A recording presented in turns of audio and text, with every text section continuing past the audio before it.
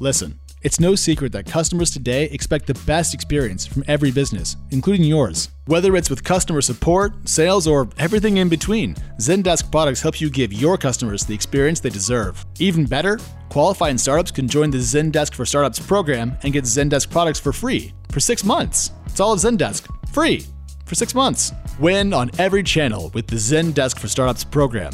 Visit zendesk.com/equity to claim your free 6 months of Zendesk. Terms and conditions apply.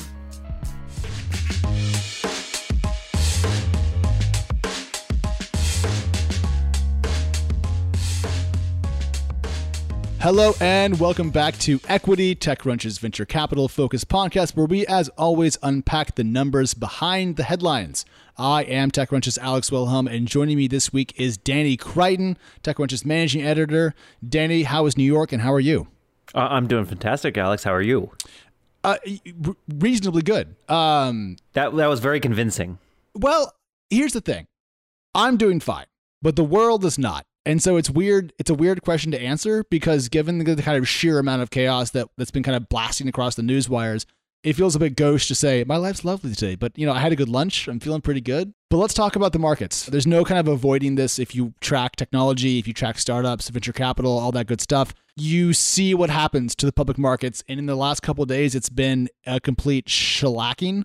I think is pretty much the only way to put it. We haven't seen declines of this magnitude in some time, and it's gotten everyone in the world talking about what's going on and what might happen next. Danny, just giving a gut check to the listeners and all of our friends out there, how surprised are you by this a eventual and kind of it finally happened moment in the U.S. stock market? Completely not surprised. I mean, I we're not allowed to actively trade, but I did trade my 401k portfolio into a money market fund like 2 weeks ago, so I'm quite pleased with the choice. I actually sold at literally the peak a couple weeks ago, and so I feel vindicated. Like my retirement is secure, all $500 of it. I was gonna say this is not actually a show designed to let us brag, but I'll give you 3 points for that one. I'm doing the old-fashioned like long-term investing, keep your money where it is, let it do whatever thing. So we'll see who's right in the end. For people just catching up, though, if you're not active in the U.S. stock market, stocks have fallen tremendously over like 10% the last couple of days. And it's really been kind of following the U.S. news cycle. So as the coronavirus, the kind of thing that has come out of the disease world, I'm not a doctor, that's the best I can do, has become more prevalent both internationally, closing more borders, impacting more economies, hurting more trade routes, and also popping up here at home. Concern has risen. Also, we're beginning to see impacts of the lengthy shuttering of large parts of China reflected in trade and supply chain disruptions. Companies like Microsoft, Booking Holdings, which runs Booking.com, and Nutanix have highlighted issues in their revenue and earnings coming up. So the slowdown is here after weeks of talking about it and kind of expecting it. And then finally, Goldman, which you've all heard of, they forecasted that U.S. companies will have zero growth in 2020, which is pretty damning because growth is kind of what powers the stock market's expansion. And that's kind of the bad news. SaaS companies are also taking a hit, Danny. Am I missing any bad news here? Obviously, people are dying. Thousands of people are being marooned. Hundreds of millions in China and around the world have been quarantined. So those are the headlines. But I think what's interesting is there's two patterns here. One is I want to focus in on Zoom, or let's call it zoom in on Zoom. But Zoom, the video conferencing software that also helps us run equity, is having the best time of its goddamn effing life. So they have doubled the stock value in just the last couple of weeks, from the low 60s in early December to about 114 as we're recording this show. So 80 to 100%. And its market cap is now at almost $32 billion. Wow. And I'm kind of annoyed by this, but it's kind of funny just to point out that their forward PE ratio is 435 right now. And so Yahoo Finance has them as overvalued.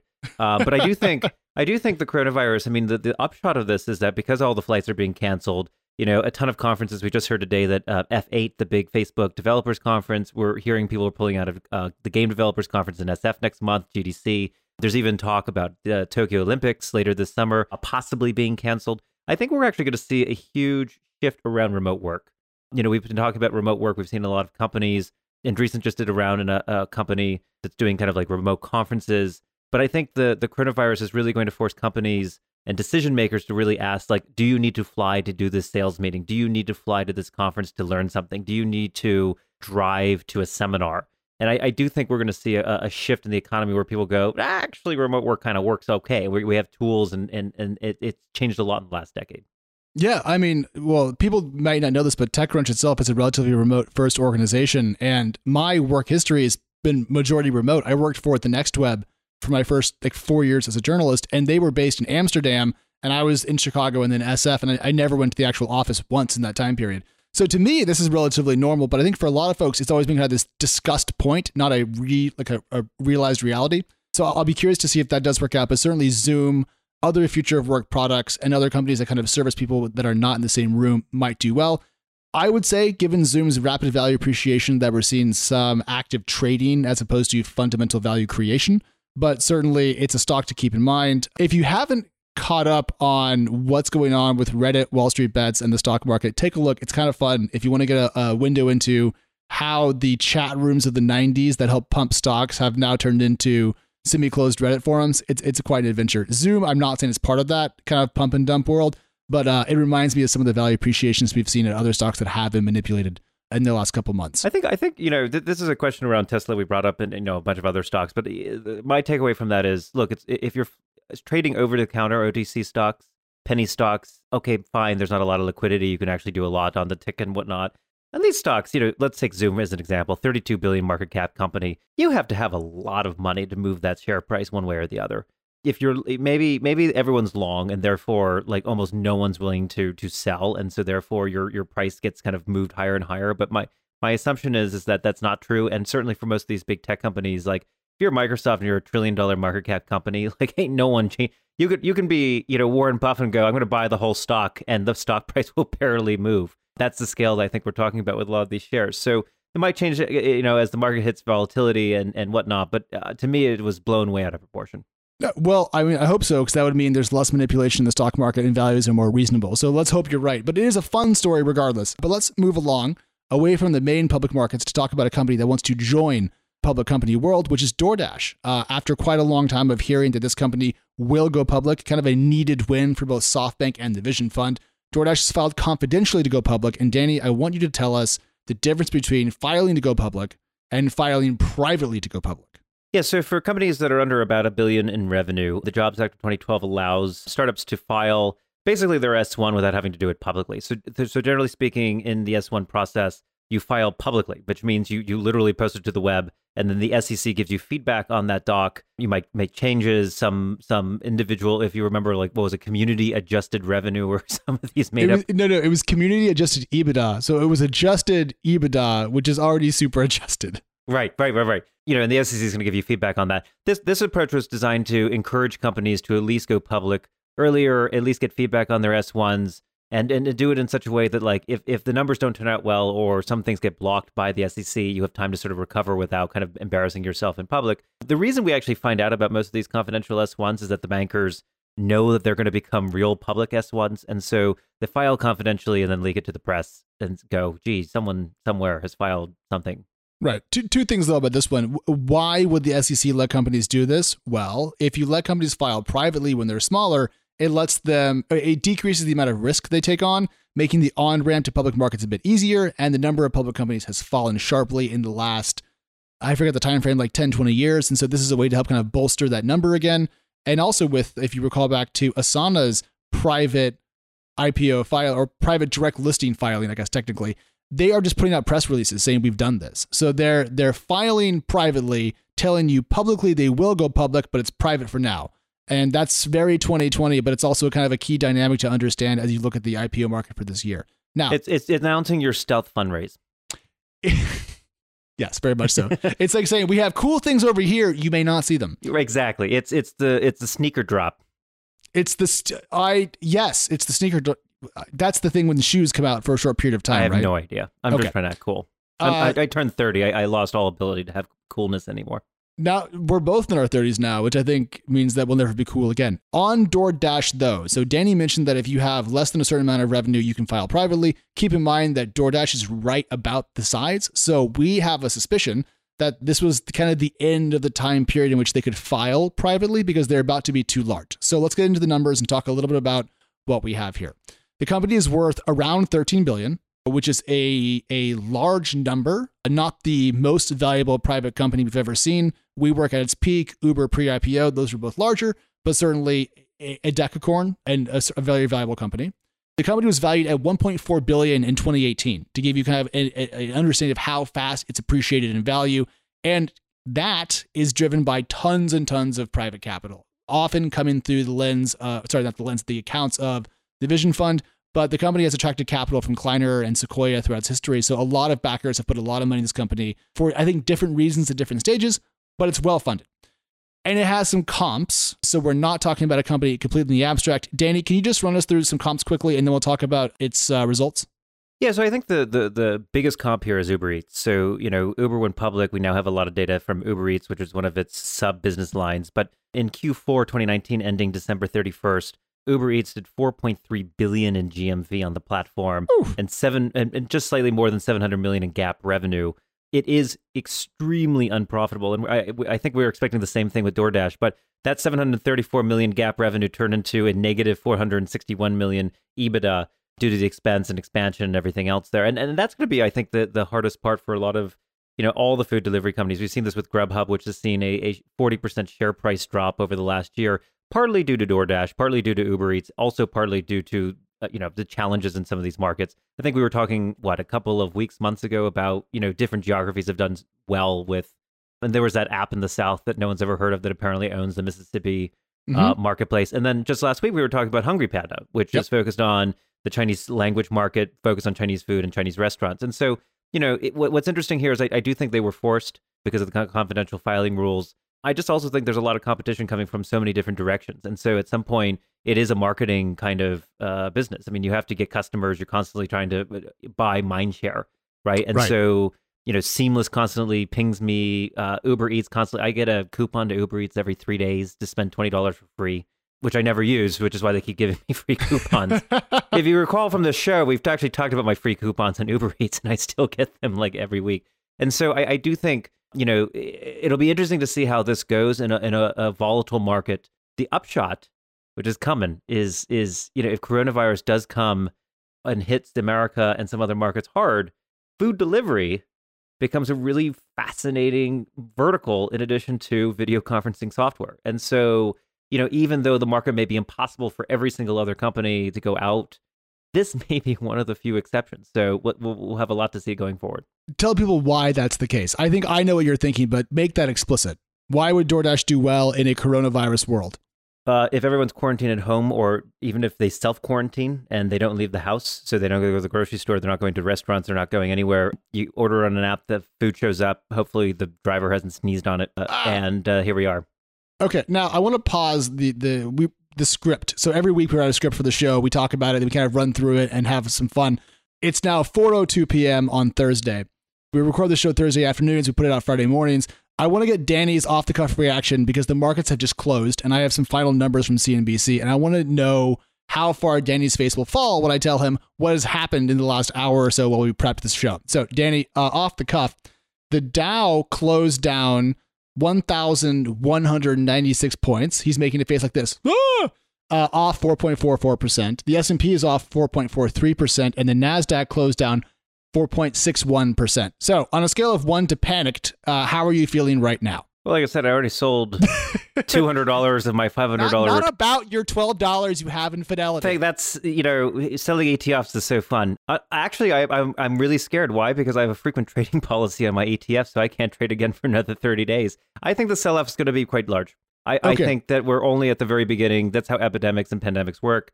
If you've ever focused on taking a sort of epidemiology class, like we're still in the early phases, and it's now spread into Europe. It's spread partly into the United States. There will be a little bit of bright spots here and there. Obviously, it's mostly going to be negative, and I think the markets are now fully taking that into account.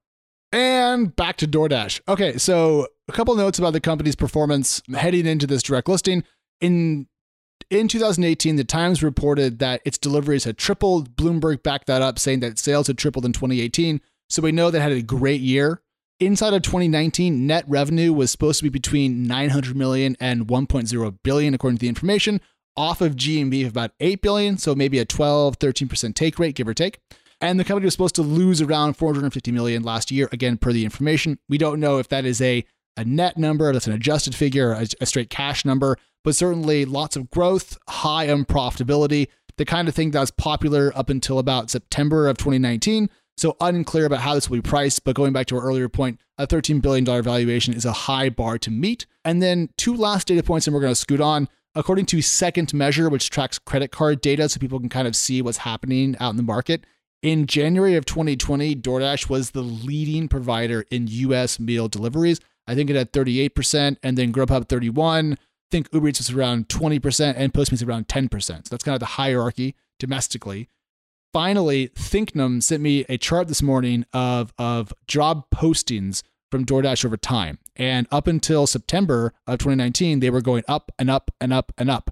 And after that, they went down and down and down and down, and are now down about 50%. So my read of that particular data point is DoorDash has dramatically cut how quickly it's hiring in a bid to increase profitability heading into this offering. So it'll have a cleaner Q4, a cleaner Q1, 2 quarters of improving profitability heading into an IPO that might help it float, raise enough capital, and defend its valuation. I think that's enough on that, Danny, but I'm excited as to how it's summarized. Look, I'm way more excited, and I don't think this company is going to turn into the next organic pizza box company, so it'll be great to watch.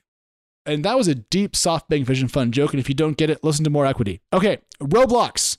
Ladies and gentlemen, if you have a child who is not yet old enough to play Minecraft, they might be playing Roblox, which is essentially Minecraft for kids. And you already thought Minecraft's for kids. This is for like children. Kids. Yes, kids. The news item is that Roblox has raised $150 million and a tender offer to buy $350 million in existing stock from shareholders at a $4 billion valuation. Danny, I loved this deal. Not surprised. Happy about it. Curious how you felt when you saw the news. Well, I think obviously it's great to see primary capital, $150 million under the balance sheet. But what I thought was particularly interesting was actually this tender offer. So, Roblox is quite the old company. It's one that it's only really hit, I think, kind of mind share in the Valley in the last couple of years. Yeah.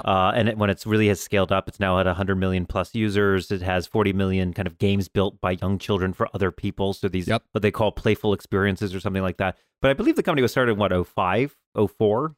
Well, it raised its Series A back in 2005, so it's certainly a very old company. Right, so it raised a very small, this is, according to, I think, Crunchbase, a $560K Series A, which you gotta love. Like, it equity, non-inflationary, like a $500,000 Series A.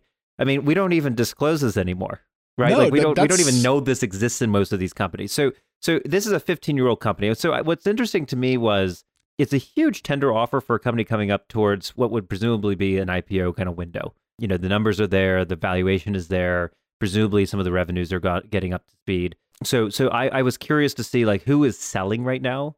The fact that they're actually announcing a tender offer shows that a lot of people are looking for liquidity. So maybe those Series A and B investors, which include a bunch of firms, some we've never heard of, some we have.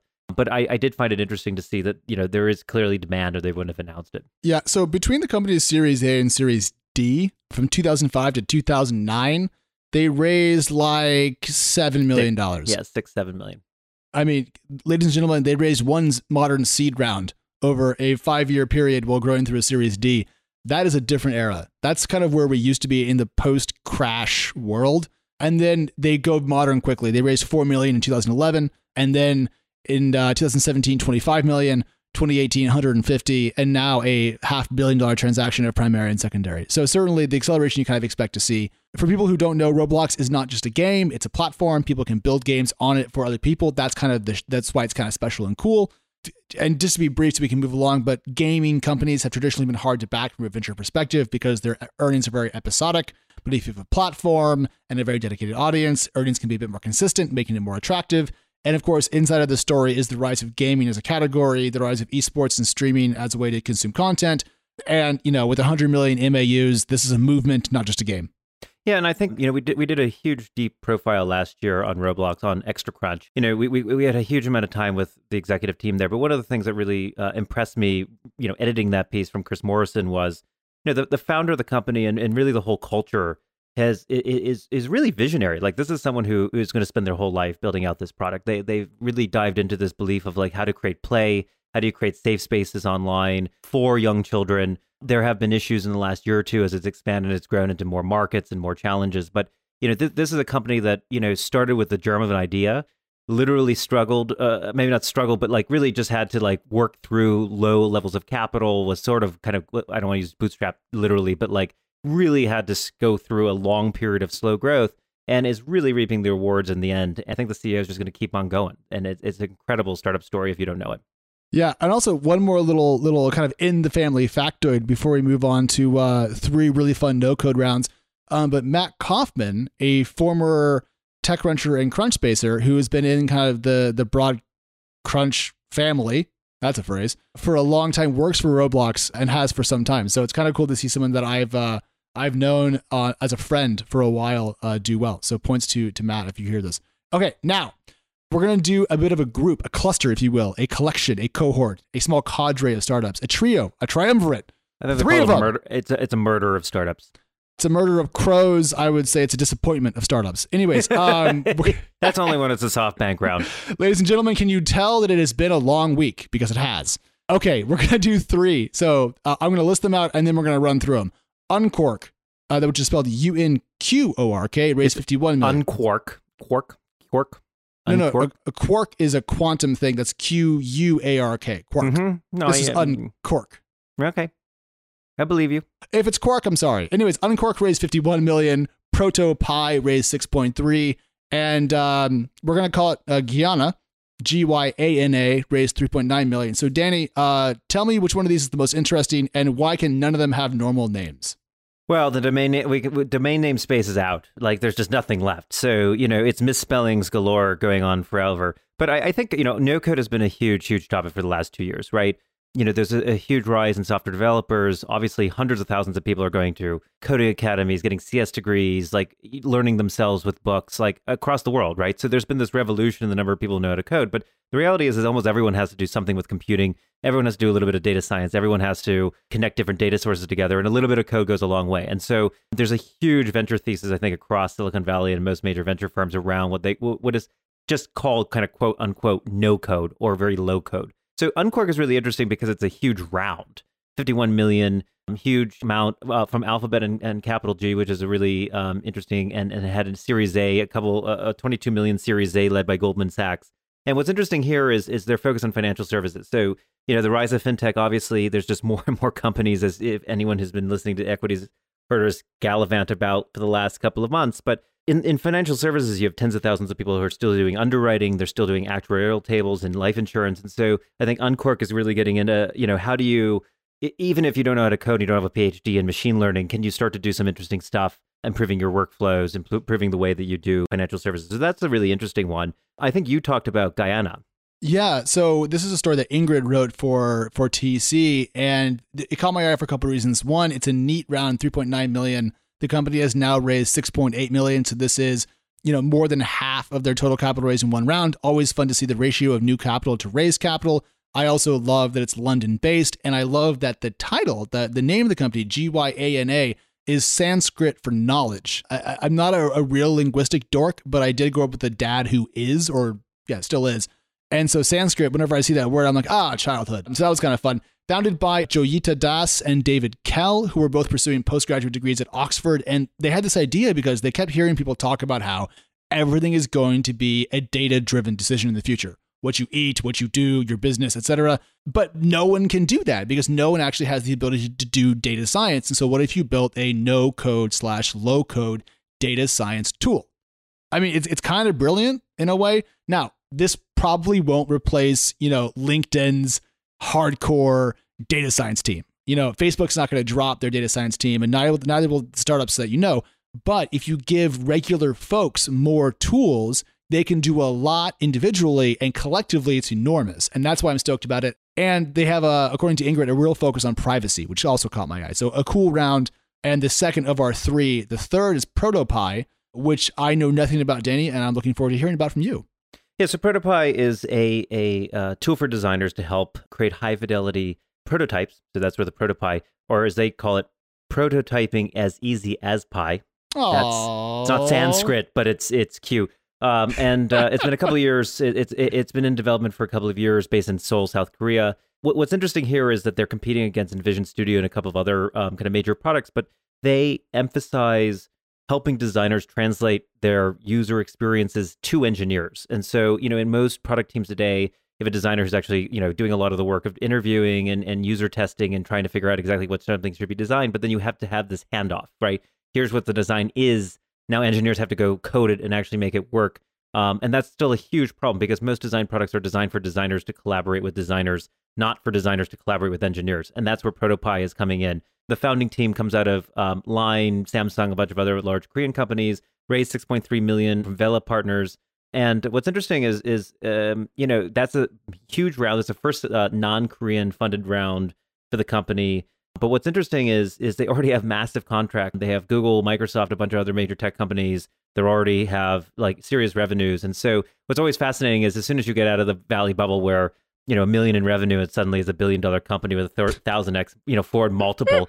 As soon as you get into some of these markets, you still can actually have really reasonable price points, quite low size rounds, and there's real revenues under the table. So the other side that was interesting with Protopie is they're mostly remote.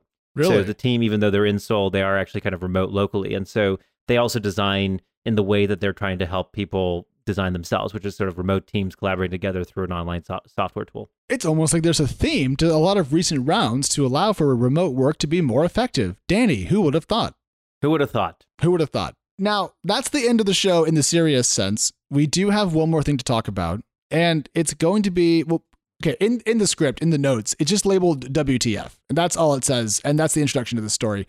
If you haven't read the Wall Street Journal's piece on SoftBank's reported infighting, dealing with Rajiv Misra and some other people that he wanted to kneecap internally to the Vision Fund, go read it. We're not going to go through all of it because it is too juicy to excerpt all the way through. But if you thought that it might be a bit of a goat rodeo to compile a $100 billion venture vehicle and set loose across the world like the $4 of the apocalypse, it is. It was. It was a hot mess. And Danny, of the various salacious, insane, bad spy movie details, which to you was the most winsome and nutritious?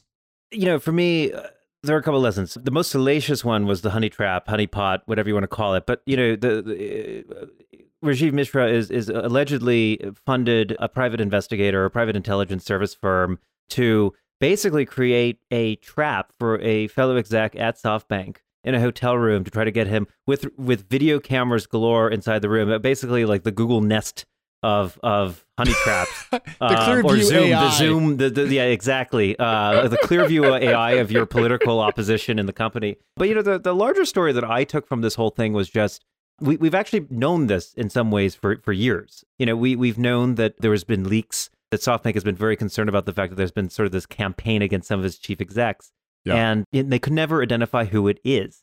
And so what's amazing to me was actually the one line, which was SoftBank's spokeswoman, who's unidentified in the story, who says, "For several years, we have investigated a campaign of falsehoods against SoftBank Group and certain former employees in an attempt to identify those behind it. SoftBank will be reviewing the inferences made by the Wall Street Journal," which was not a denial. Like, if you read that very carefully, it's like they just nailed all the pieces might have fit together. So it'll be very interesting to see what's going to happen, but we'll know more in the coming weeks. Yeah, there's also, there's various characters, there's offshore companies, there's a group called K2 Intelligence, which is hilarious. There's extra cell phones, there's code names, there's a PR firm, there's payola to a British newspaper, there's Deal Discord. It's really like if I sat down and took a hit of acid and tried to write fan fiction about what might have happened inside of SoftBank, this is what would have come out. But instead of that, I didn't take any acid because I'm not allowed to because I'm boring. And this is the truth, probably. So, hell of a story. Possibly. Read it. Yes, possibly. But I do think what's interesting in the last year or two, you have 1MDB, the huge Malaysian development scandal. Yes. Where Joe Low, bilked billions of dollars out of a Malaysian state finance development fund. And then you also have Carlos Ghosn, who escaped in a bandbox out of an airport out of Osaka to escape the Nissan Renault criminal case in Tokyo. And so we just keep having these like weird financial business caper intelligence agency, private intelligence agency stories in the last 2 years that just keep coming up. So it's Carlos Ghosn, according to my understanding. And it's Renault, not Renault.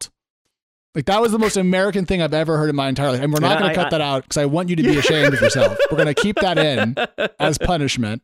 But you're right. I say that as I'm literally reading a French novel in front of me. There's literally a French novel 2 inches from my face. To be clear, Danny is incredibly well educated and is a man of letters. That's why it's funny to hear him make a mistake. What happens when you're an autodidact? Yeah, well, he rarely makes mistakes, so it's enjoyable. Can we talk about how you can't install a microphone in your house? Shut up. Now, on the point about 1MDB, if you want to get a better look in that, read Billion Dollar Whale. I have only read half of it. I need to finish it, but he didn't really bilk so much as he just straight up stole. It's one of the most amazing stories I've ever read. It's actually, so I read the book as well. I read the whole book. I don't finish halfway through. And, much in the way that I can plug in a microphone on both ends, not just on one end. Wow. But I will say, you're absolutely right. It not just stole, but it's like, hey, can I just take $5 billion out of the account? Sure. Here's a box, and you're like, okay, right. I'm just gonna walk out the front door with that. Is that okay? Yep. Okay. That we have some crazy bank story. If you think like 1930s, like bank robberies, all these ultra well thought out systems. Like it's amazing that at the high level, at funds that are 100 billion plus, how little anything is actually tracked at that level. It's always just people. It's just folks and accounts. But we do need to close because I'm punctual and actually have friends, unlike Danny. So that's all the time we have for this week. So Danny, thank you for your time. Thank you, Chris, on the mics, and we'll be back on Monday morning.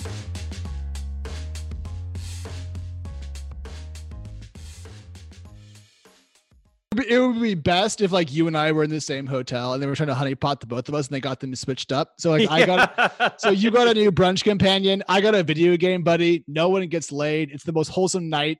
And like, yeah.